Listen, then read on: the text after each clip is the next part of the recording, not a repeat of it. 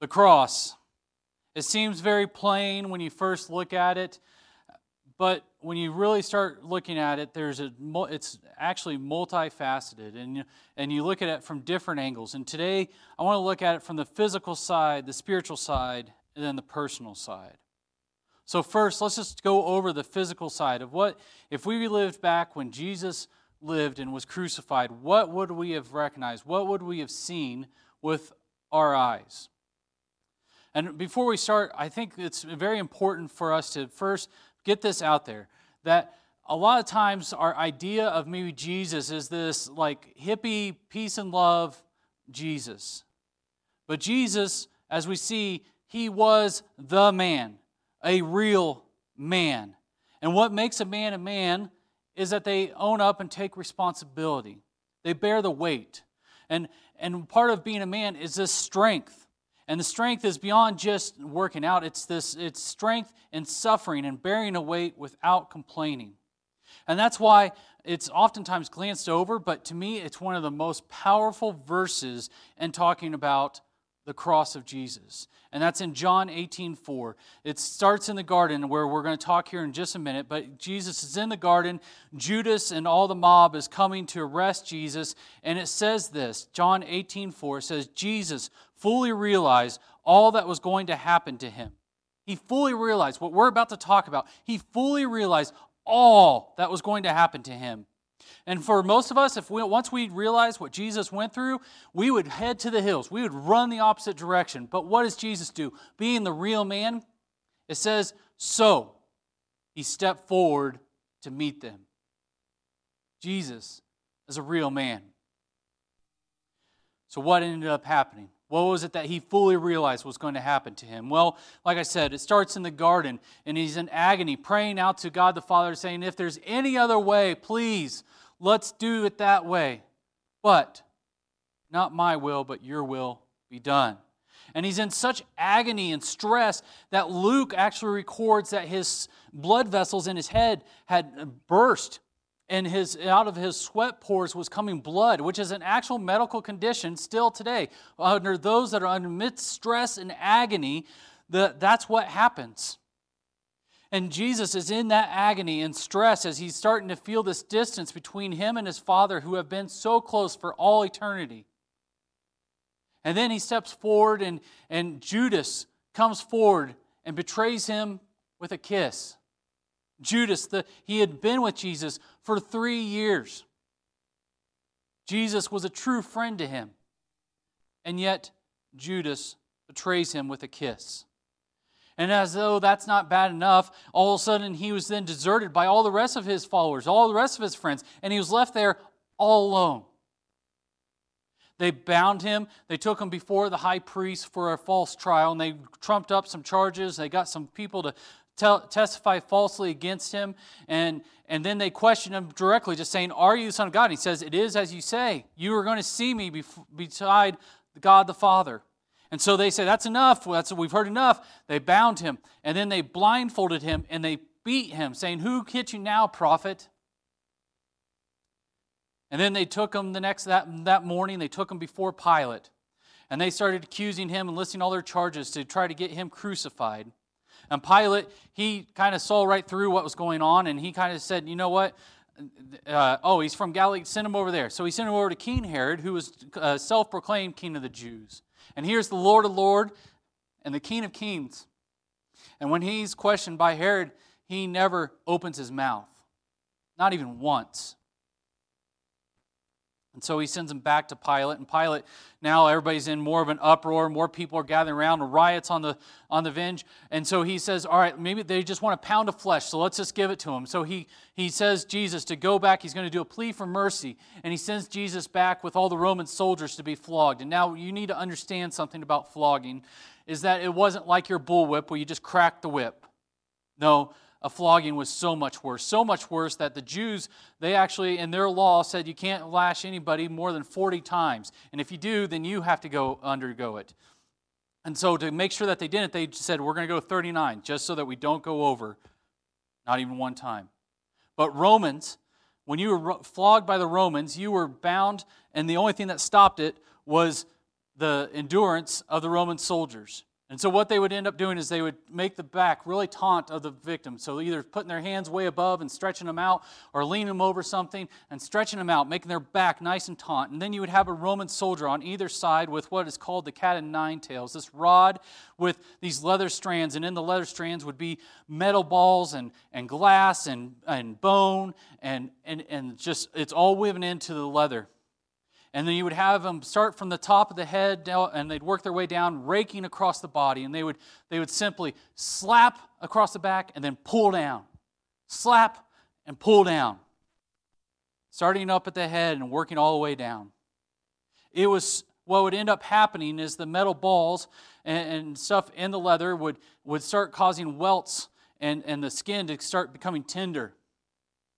And then the glass and the bones would start raking the flesh away. Sometimes they would get stuck on a rib, and they would pull, and the rib would come flying out. Sometimes the strands would come around the head and gouge out the person's eye.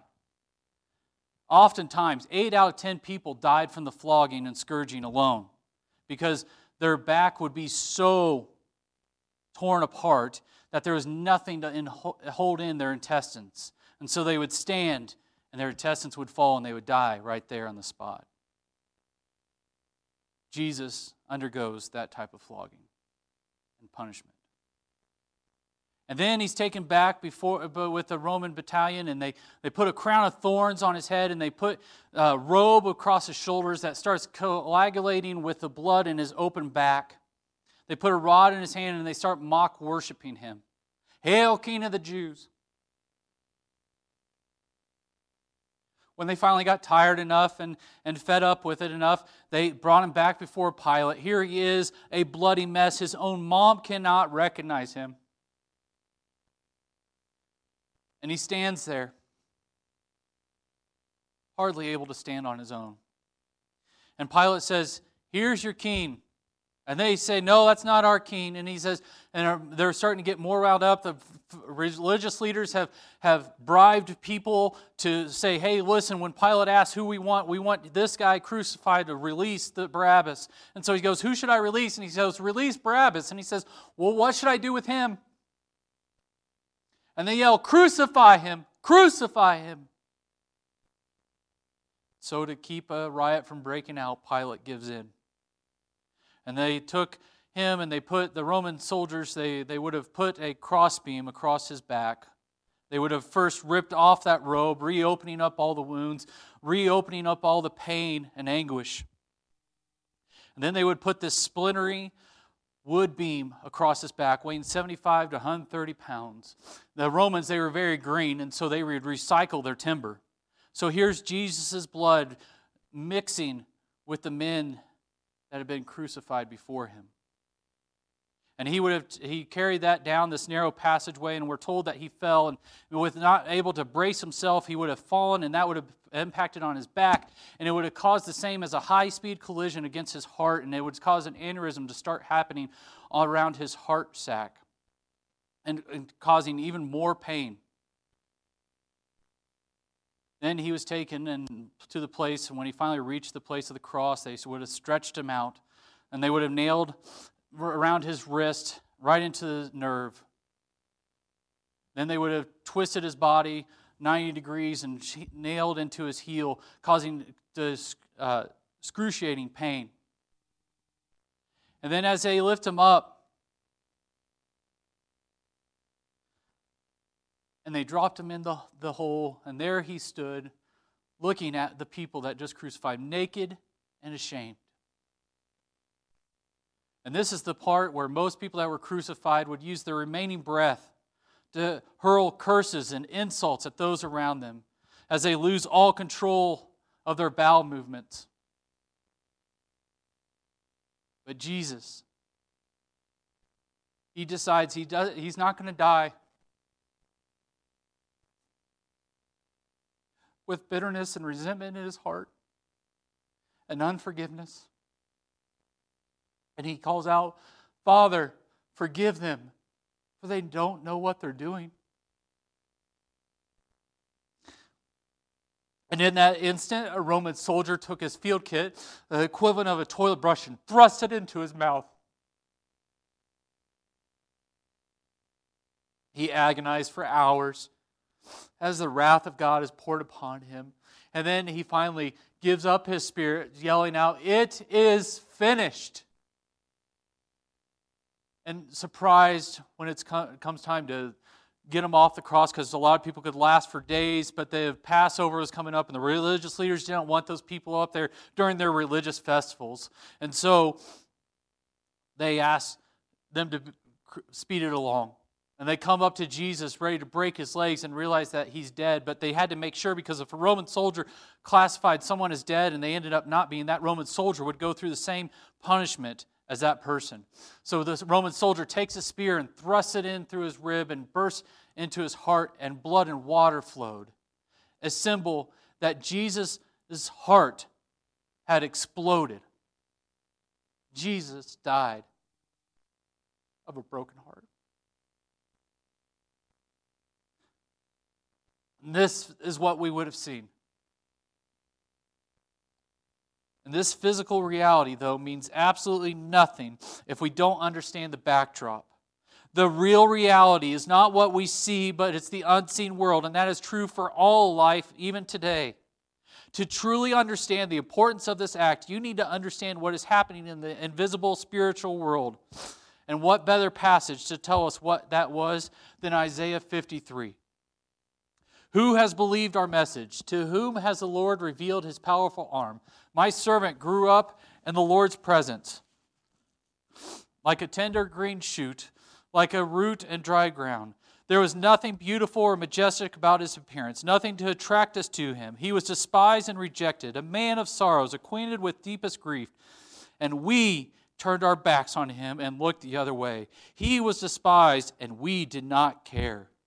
Yet it was our weakness he carried. It was our sorrows that weighed him down. And we thought his troubles were a punishment from God, a punishment for his own sins. But he was pierced for our rebellion, crushed for our sins. He was beaten so we could be whole. He was whipped so we could be healed. All of us, like sheep, have strayed away. We have left God's path to follow our own. Yet the Lord laid on him the sins of us all. He was oppressed and treated harshly, yet he never said a word. He was led like a lamb to the slaughter, and as a sheep is silent before the shears, he did not open his mouth. Unjustly condemned, he was led away, and no one cared that he died without descendants, that his life was cut short in midstream. But he was struck down for the rebellion of my people. He had done no wrong and had never deceived anyone. But he was buried like a criminal. He was put in a rich man's grave. But it was the Lord's good plan to crush him and cause him grief. Yet when his life is made an offering for sin, he will have many descendants. He will enjoy a long life, and the Lord's good pleasure will prosper in his hands. When he sees all that is accomplished by his anguish, he will be satisfied. And because of his experience, my righteous servant will make it possible for many to be counted righteous, for he will bear all their sins. I will give him the honors of a victorious soldier because he exposed himself to death. He was counted among the rebels. He bore the sins of many and interceded for rebels. We are those rebels. In a day and age of high self-esteem and wanting everybody to feel good about themselves, you need to realize that apart from Jesus, you are an enemy of God. And your very acts of disobedience and thoughts and actions cause so much harm, and they are cosmic treason against the God Creator. And instead of him demanding for us to make it right, he substituted himself to die in our place. What is going on in the spiritual realm is Jesus bore the wrath of God that we deserve. And him being an internal being that took on our flesh for a short time makes his sacrifice sufficient for all people, for all times. But this is also a foreshadowing warning to those that refuse to turn to God through Jesus. This is what you will suffer for the rest of eternity. if you don't turn to Jesus. Because God will not be mocked. This is what makes this one verse so powerful. They call it the Great Exchange in 2 Corinthians 5:21. For our sake, God made him, Jesus, to be sin who knew no sin, so that in Jesus we might become the righteousness of God.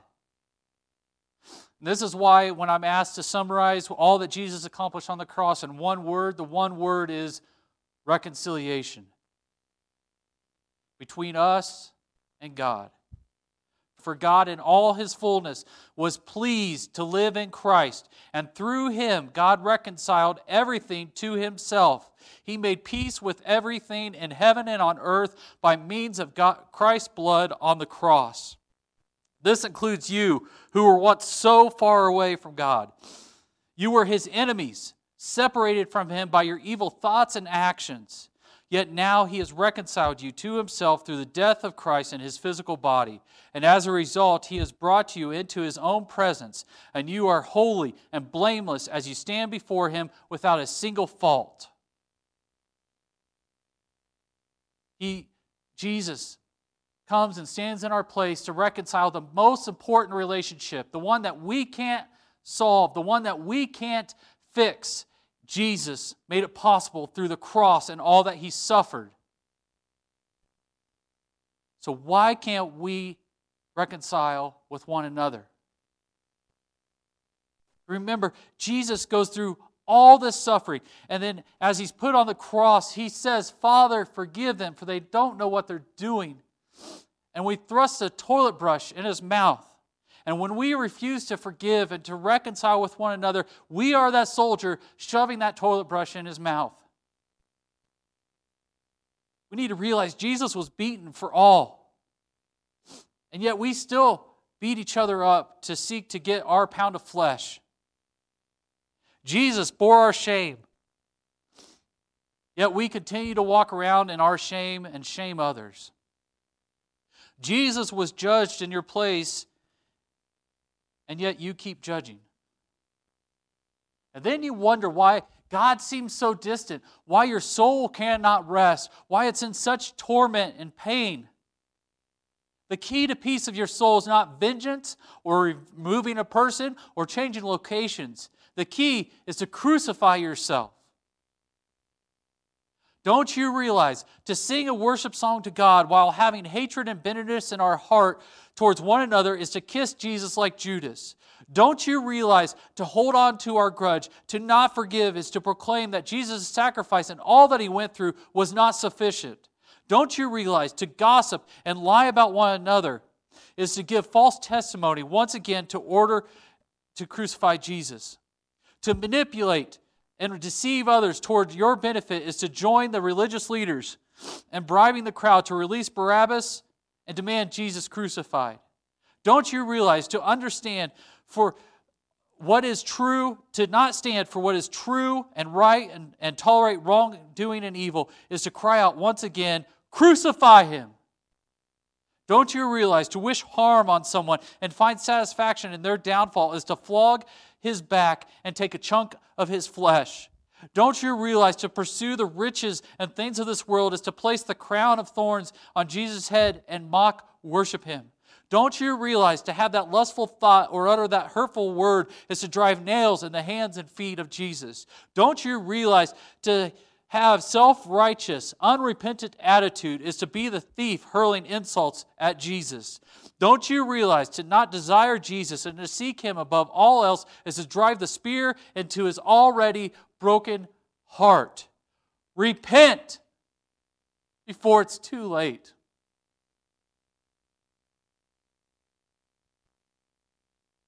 What I'm driving at is when you realize the spiritual reality taking place, it then affects, or at least it should, our daily life. Because the cross is pointless if your life stays the same. We need to realize that theology has consequences on our everyday life. It's our lives that often lead others to miss Jesus, and that's not the way it should be, because in Matthew 16:24 through 27, Jesus said to his disciples, "If any of you wants to be my follower, you must give up your own way, take up your cross, and follow me. If you try to hang on to your life, you will lose it. But if you give up your life for my sake, you will save it. And what do you benefit if you gain the whole world but lose your own soul? Is anything worth more than your soul? For the Son of Man will come with his angels in the glory of his Father, will judge all people according to their deeds." The word life here can be translated soul. And Jesus is warning us about the gravity of our decision to practice self-denial or pursue self-fulfillment, and about the trajectory of the decisions of our souls. And notice it's a statement, it's not a command. You will lose it or you'll save it. Not you could lose it or save it. Jesus is giving a statement of reality. And it's true, it will cost us to follow Jesus. But we also need to realize it will cost us even more to not follow him. Jesus is not trying to what he's trying to do is to get you to run a simple cost-benefit analysis. Your soul versus your flesh. Are you really willing to trade long-term happiness for short-term pleasure? Love for fleeting sexual encounter? Contentment with what you have for the feeling of buying a shiny new thing? How much is your soul worth to you? We look at the cross and you know how much God says your soul is worth. And we must look at what Jesus endured on the cross, not just as our salvation, but as our example. We examine our life and bring everything of our flesh to submission to Jesus, and then we kill it. Do you really think that Jesus went through all that so that you can harbor bitterness and tear each other down? So that you can work at building your own comfortable life? We all realize that things need to change, and what I'm trying to say is that the only way things change is to follow Jesus and to be crucified. 1 Corinthians 1:18 says, "The message of the cross is foolish to those who are headed for destruction, but we who are being saved know it is the very power of God." In a world and society that realizes there's so much trouble, everyone's out to offer a solution, there's only really one solution to all of our problems. And his name is Jesus. And the path is the cross. For only Jesus' death on the cross can fix the real source of all of our problems, sin. Listen, your enemy is not the person in front of you. It is the spirit behind them and the tormenting them. And the way to liberate them is through the cross.